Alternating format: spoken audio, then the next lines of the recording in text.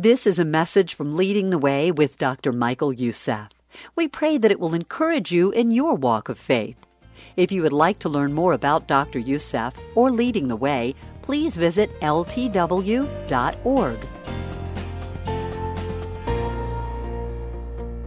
I discovered not so long ago that Francis Scott Key, who wrote the national anthem for the United States, wrote another important hymn about grace.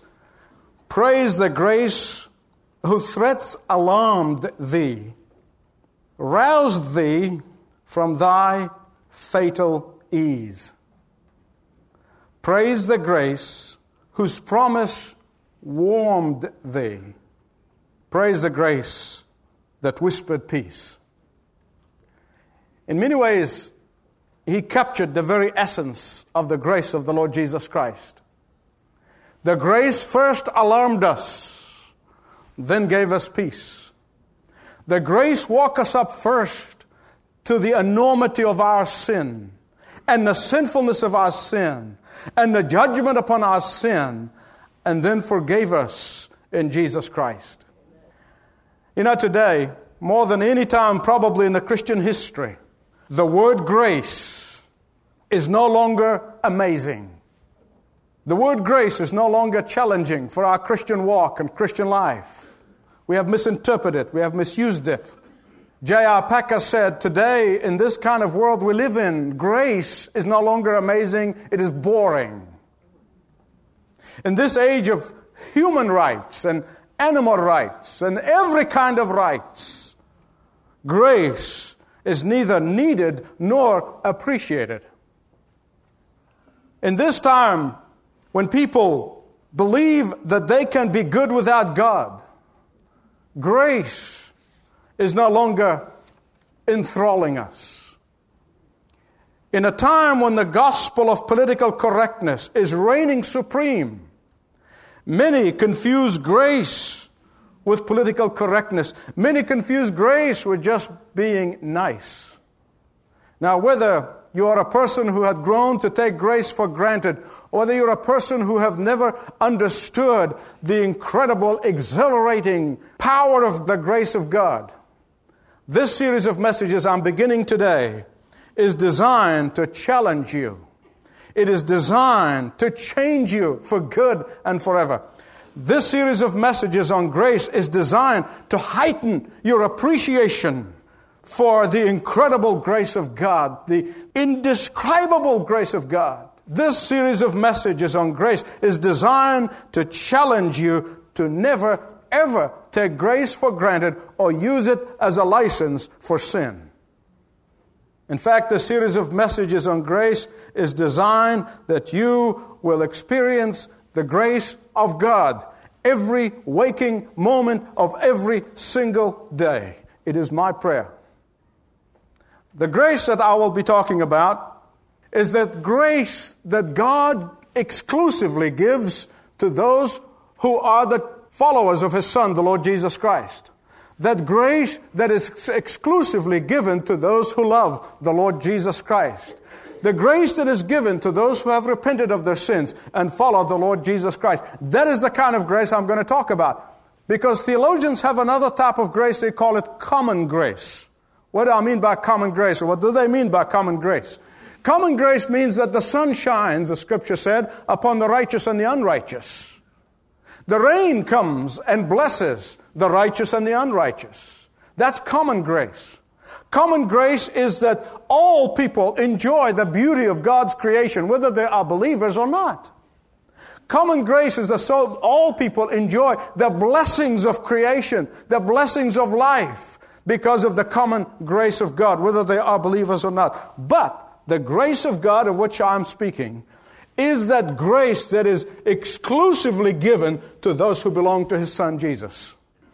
This grace that I'm going to talk about is uniquely lavished upon those who have received the Lord Jesus Christ as Savior and Lord. That grace that is unmerited favor, that you didn't have to do anything for, that was given to you freely and free of charge. Undeserved kindness that God showed toward you and showed toward me. That is the irresistible grace and inexhaustible grace that I want to talk about. Now, in introducing this subject, I want to tell you something about the God of grace and the grace of God. You say, what's the difference? There is a world of difference between the two. The God of grace, the grace of God. Now, I want you to keep that distinction in your mind as we go through this series of messages. God is infinite. His grace is not. God has no end, but His grace does. God is eternal, but His grace is not. There is a time that is coming upon the world when God's grace will come to an end and judgment will be the order of the day. There is a time that is coming upon the world when God's grace will no longer be extended to humanity and justice will occupy the center stage. There is a time that is coming upon the world when God's grace will cease to operate in the world and raw judgment will be the order of the day. That day is coming. And that is why we exhorted in the Scripture again and again and again and again and again and again. Please receive the grace of God while it may be found. Today is the day of salvation. Don't harden your heart. Don't get too busy with life and forget and neglect the grace that's available to you. And I want you to listen very carefully as we keep that distinction in mind. The grace of God and the God of grace. Being a trained sociologist, I'm able to think in terms of what's going on in the minds and hearts of people everywhere, particularly in our Western culture, as well as understand the Scripture. And I came to the conclusion that one of the hardest concepts to convey to a generation that has everything is the graciousness of God. One of the most difficult concepts to convey to a generation that feels that the world owes them something is the graciousness of God. One of the most difficult teaching to be embraced by this generation that feels that they have the right to everything is the graciousness of God. You see, our generation is the just leave me alone generation. Our generation is the generation that is so what generation. Our generation is the generation that is who cares? Have you ever heard those things? I sure hear them all the time. This is the generation that easily get bored with life. This is a restless generation. This is a discontented generation. This generation takes everything for granted. This is a generation that does not marvel at anything anymore. Believe me, as a communicator of God's truth, I am only too aware of the challenge. I'm only too aware of it. But nonetheless, we are to constantly revel in the God of grace and the grace of God. We are to constantly be enthralled by that grace that is given to us so freely. In order to understand the God of grace and the grace of God, it will help you live above life's mediocrity. To understand the grace of God and the God of grace, it will help you live above the humdrum of life. I want to tell you something. The grace of God and the knowledge of that grace is the greatest thing that you can remember in the midst of your troubles. It is the greatest thing to remember in the midst of your difficulties. It is the greatest thing that you can remember in the midst of your disease and sickness. It is the greatest thing because it's going to lift you up so high. I know because I practice focusing on the grace of God on a daily basis. And the first time we encounter the God of grace is in the book of Genesis chapter 3. Please turn with me in your Bibles to Genesis chapter 3. And there we're going to encounter the God of grace in the Garden of Eden. That's the first encounter we have with the God of grace. And we're going to keep going as we go through this series of messages. And we go through the New Testament. I'm going to share some things with you might never heard before. Here in the garden, Adam and Eve had the perfect job. I mean, they had the perfect job environment. They had loving and caring co-workers. At least I'm assuming they loved each other. You know, Adam and Eve had to work together. In fact, I remember a lady told me years ago when her husband was retiring, she said, I told my husband, I said, I'm married you for better, for worse, but not for lunch. Well, Adam and Eve were having lunch every day. And in one of those lunches, they got into trouble. Here's what they were told. They were told by the Lord, everything belongs to you. Everything is yours. Run the whole thing. You are in charge of everything. Only one thing, and that is the tree in the middle of the garden. The fruit of that you do not touch. Everything in the world is theirs, except for that tree and its fruit. Let me just stop here for a minute and warn those of us, all of us, those of us who say that if I only have this or that, I'll be fulfilled. You won't. You can have the whole world, and the one thing you could not have, you want. Try this for size with your children. Get a bunch of boxes and tell them that they can open all the boxes except for that box. Just watch them. Which box do they want to open first? The one you told them not to open. I mean, it's like a dog with a peanut butter on his lip. I mean, a counselor, just can't rest until you open the one that says don't open. I mean, that's what's happening here in the garden. I mean, just twitching. They want the one that they were told not to have. So they ate from the tree. But you know what the bottom line is? The bottom line is that Adam and Eve were offended that God told them what to do.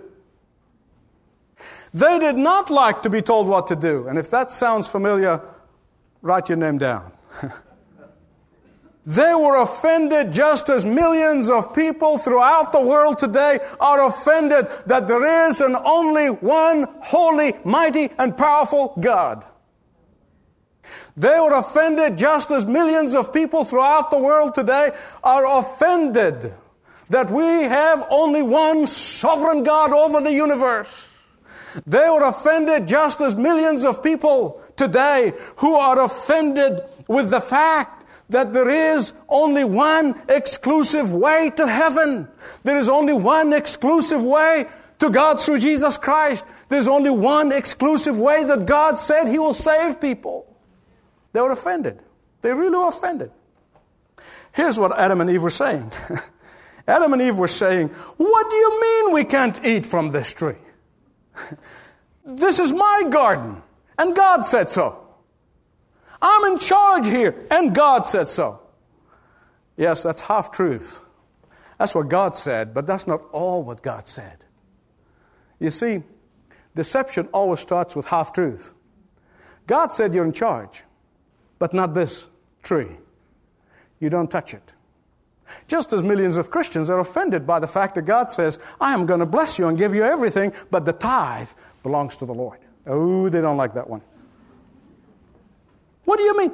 It's mine. No, it's not. It's really all His. But He gave you in charge of 90% of it. Please hear me right.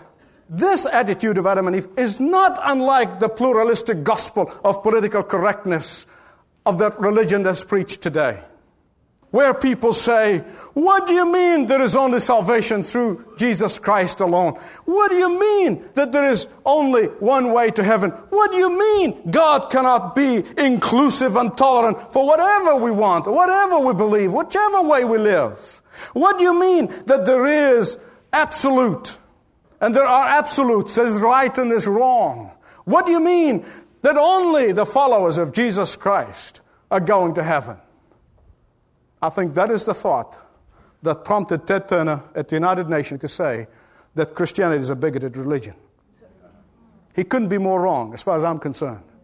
There is no faith like the Christian faith when it comes to the grace of God. I'm going to tell you a lot more about this next message. There is no faith that sends people out with love and compassion to serve the needy and the poor throughout the world like the Christian faith. There is no faith like that. There is no faith that you come to God as a sinner deserving hell and God said, I'm going to set you free because you came to me my way.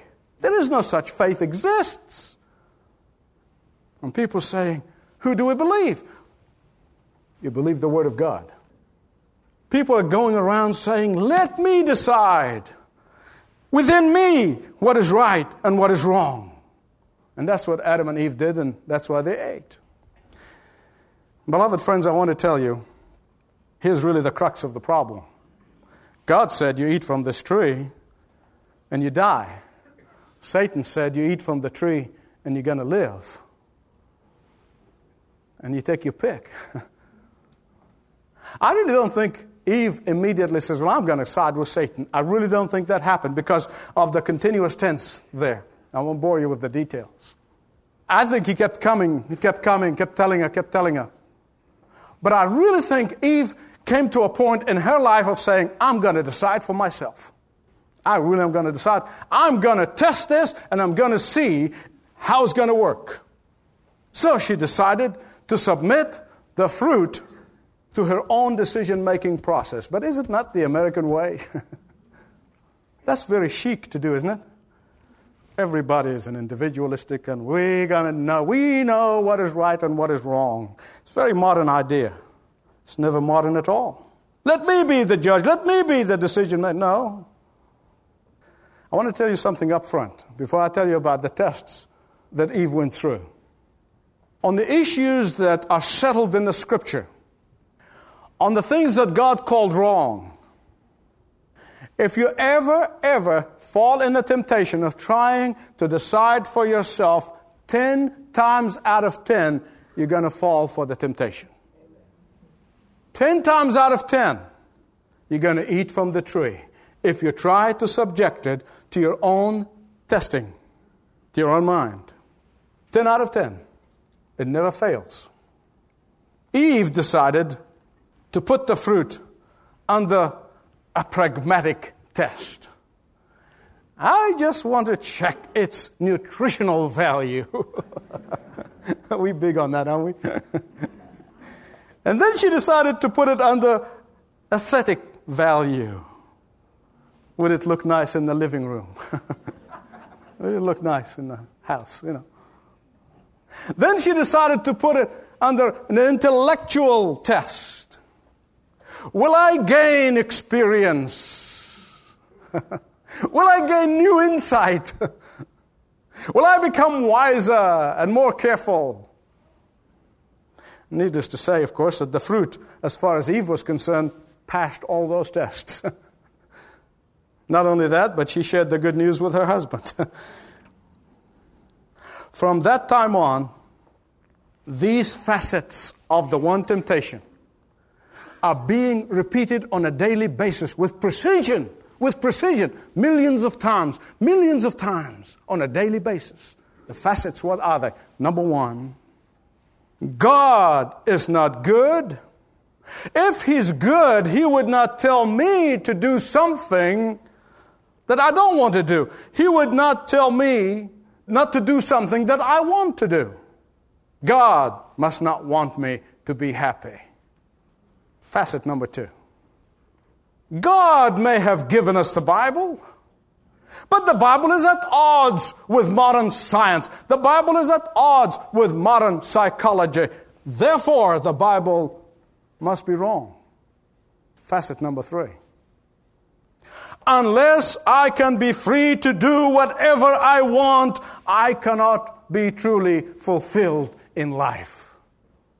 Mingle those in your mind, mill over them, mix them together, and you're going to find that these are the essence of temptation.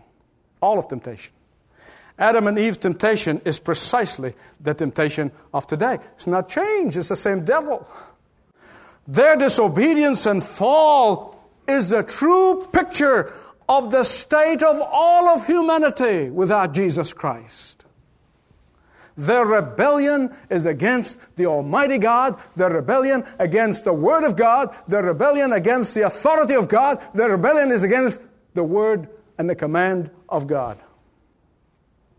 But that's not the whole story. I want to tell you something. Whether these intellectual elites who place themselves above God like it or not, whether they acknowledge it or not, God owns the universe. And He's going to run His universe any which way He wants. And most times they ain't going to like it. But that's okay with God. You see, God's justice requires that sin must be judged. That's the justice of God. God's justice required that sin must be punished. That is the justice of God. The book of Ezekiel said, the soul that sins, it shall die. It's all New Testament, the whole Bible. From the beginning, God said to Adam and Eve, the day you touch it, you're going to die. That's justice. Do you know how that works? Try to go to work tomorrow morning and just put your feet up and tell the boss you ain't going to work. Well, he might be just nice and let you get away with it one day, try to help you out. But try it another day. Or a fourth day, fifth day. You'll be fired. That's justice. You break the law, you go to prison. That's justice. God said to Adam and Eve that refusal to do what God said to do leads to death. And no amounts of excuses are going to help. They're just not going to help. That's the justice of God. See, you have to understand the justice of God before you can understand the grace of God. You really do. Because without understanding the justice of God, grace will be of no consequence to you. Do you know what Adam and Eve's excuse really was? I know what they said. But do you know who really they were blaming for their rebellion and disobedience? Yeah, they were blaming God. God, you gave me this woman. You gave it to me. It's your problem. It's your fault. He goes to Eve and Eve says, well, it's your fault. You created this creature. Listen, the devil made me do it. That is not a modern day excuse. It's like the mom who kept telling her son, don't put your hand in the jam jar. And she just kept telling him one day. And she said, if you ever fall into temptation, just say to the devil, get behind me. Get behind me. So she comes home one day, and sure enough, he jammed all over his face. She said, what did I tell you to do? He said, well, Mom, I did. I told the devil to get behind me, and he pushed me into the jam jar. Adam said, it's your fault, God. Eve said, it's your fault, God, and we're blaming God ever since. Even, you notice how even people don't believe in God? They always say, attack God when things go bad in their lives. I mean, how come you attack somebody that you don't believe in? But you hear it all the time. And you know what? We've been making those same excuses ever since. Well, I'm sure probably some of you by now are saying, now wait a minute, where is that grace he's going to talk about? He said he's going to talk about grace. Well, that's a good question. See, what I'm doing is I am putting up the screen of sin before I can project grace on it. I am painting the picture of sin before you can see the light of grace. For it is only in the context of sin will you appreciate, understand, be exhilarated by the grace of God. And you see, the reason I said I'm taking time to paint this picture, explain to you about sin, which every one of us inherited from Adam and Eve. Every baby is born, the first word they'll learn is no. And the reason that rebellion is in our hearts, you see, we've got it by inheritance and we got it by practice. And that is why, listen to me carefully, please, modern day deception of Satan in the world today is to blur sin. To blur sin. See, once he blurs sin, there's no need for grace. Am I right? So if he can get people, if he can get everybody saying, well, there's no such thing as sin. If really sin is not a sin, it's just a mistake. And who doesn't make a mistake? Everybody makes a mistake, Everybody makes a mistake. You don't need grace. You just keep making mistakes. That's why he likes to blur sin and the consequences of sin and the danger of sin and the enormity of sin and the sinfulness of sin. Watch it. Watch it in the movies. Watch it on television. It is there all the time, blurring sin. If he can deceive people into believing that God is in all of us and therefore each one of us should be guided by his or her own feelings, then there's no need for grace.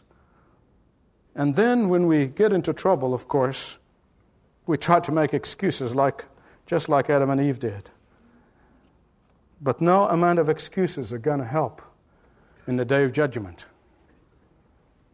If you reject the grace of God today, all the excuses in the world are not going to help you.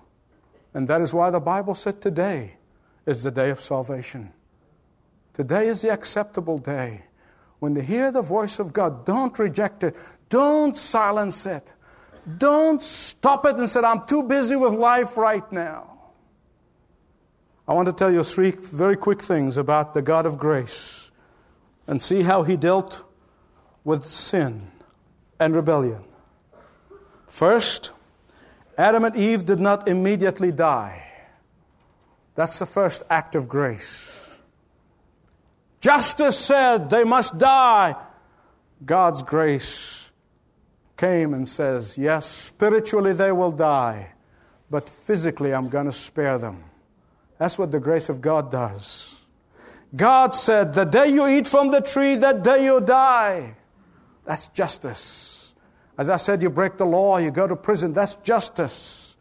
But grace comes in and says, I will give you time to repent. Let grace work one more time. And God is going to give them time. Time to do what? Time to believe on the Savior that is coming to the world. You say, how can you get that from Genesis chapter 3 that Jesus is coming into the world? What is it actually in verse 15? I want to tell you something. Today, if you're not a follower of the Lord Jesus Christ and you're still alive, and I'm assuming you are because you're listening to me, you only have one reason why you're still alive, and that is that God may give you another opportunity to hear of the message of the grace of God and believe in Him and turn to Him. That's why you're still alive today. Secondly, the God of grace promised them a Redeemer. Why? To undo Satan's deception. Look at verse 15 of Genesis 3. Here is the first announcement of the gospel of the Lord Jesus Christ. Mark it there in your Bible. Verse 15 of Genesis 3. Adam and Eve at the time did not comprehend all that God is saying about the coming Redeemer, about the coming Savior who's going to be the descendant of Eve. They did not comprehend all that, but they knew enough. They understood enough, and we have several evidence for that.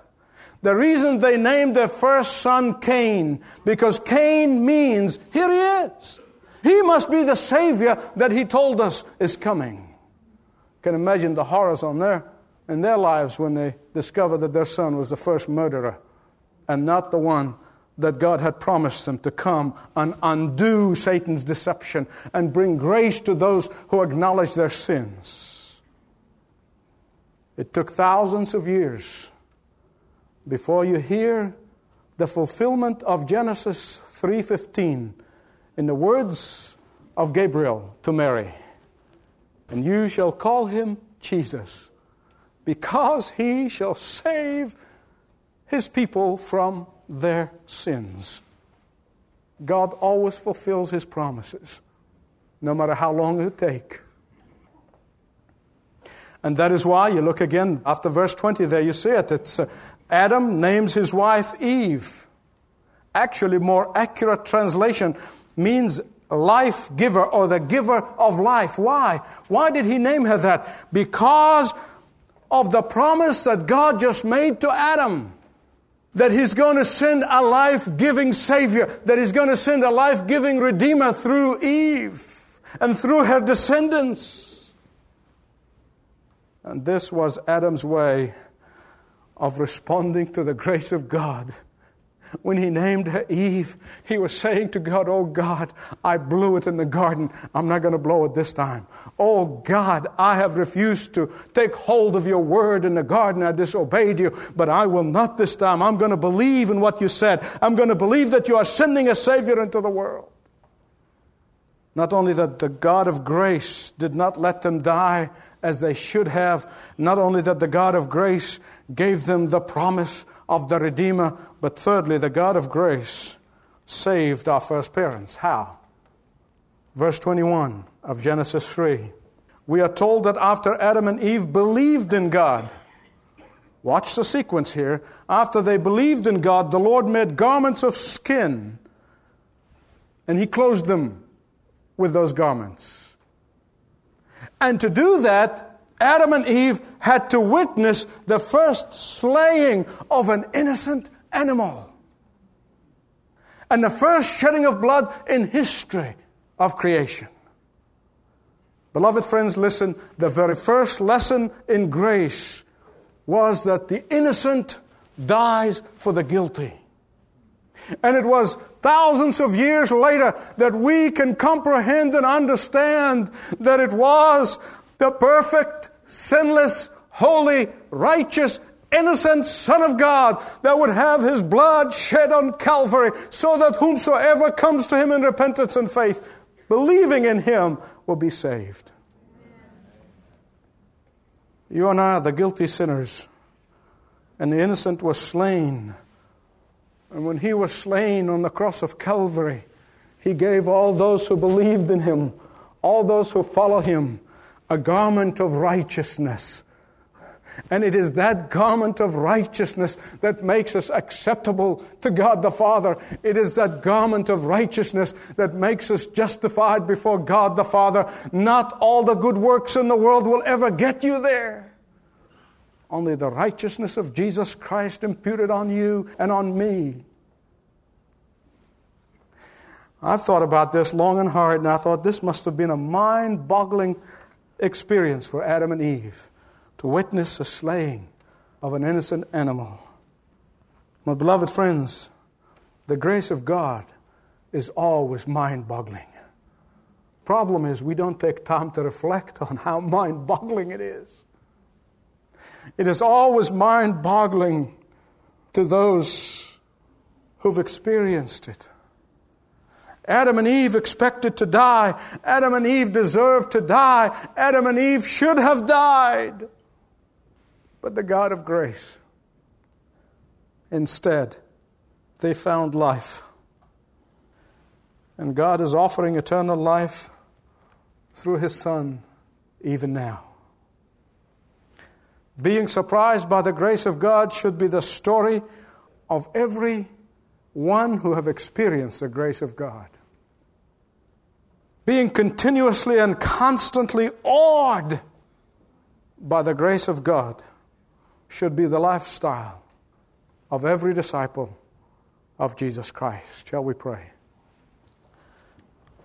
If there's one person here who could say, I've never experienced the grace of God, I've never experienced salvation through Jesus Christ, although I may be a churchman or churchwoman for years, today you can say, Lord Jesus, I come to you. There's some here today who can say, God, I know I'm saved by grace alone, but I have taken your grace for granted. I have used your grace as a license to sin. I've used your grace as an excuse for not having victory over sin. Lord, I come. Father, we thank you that you never reject anyone who genuinely and truly turn to you.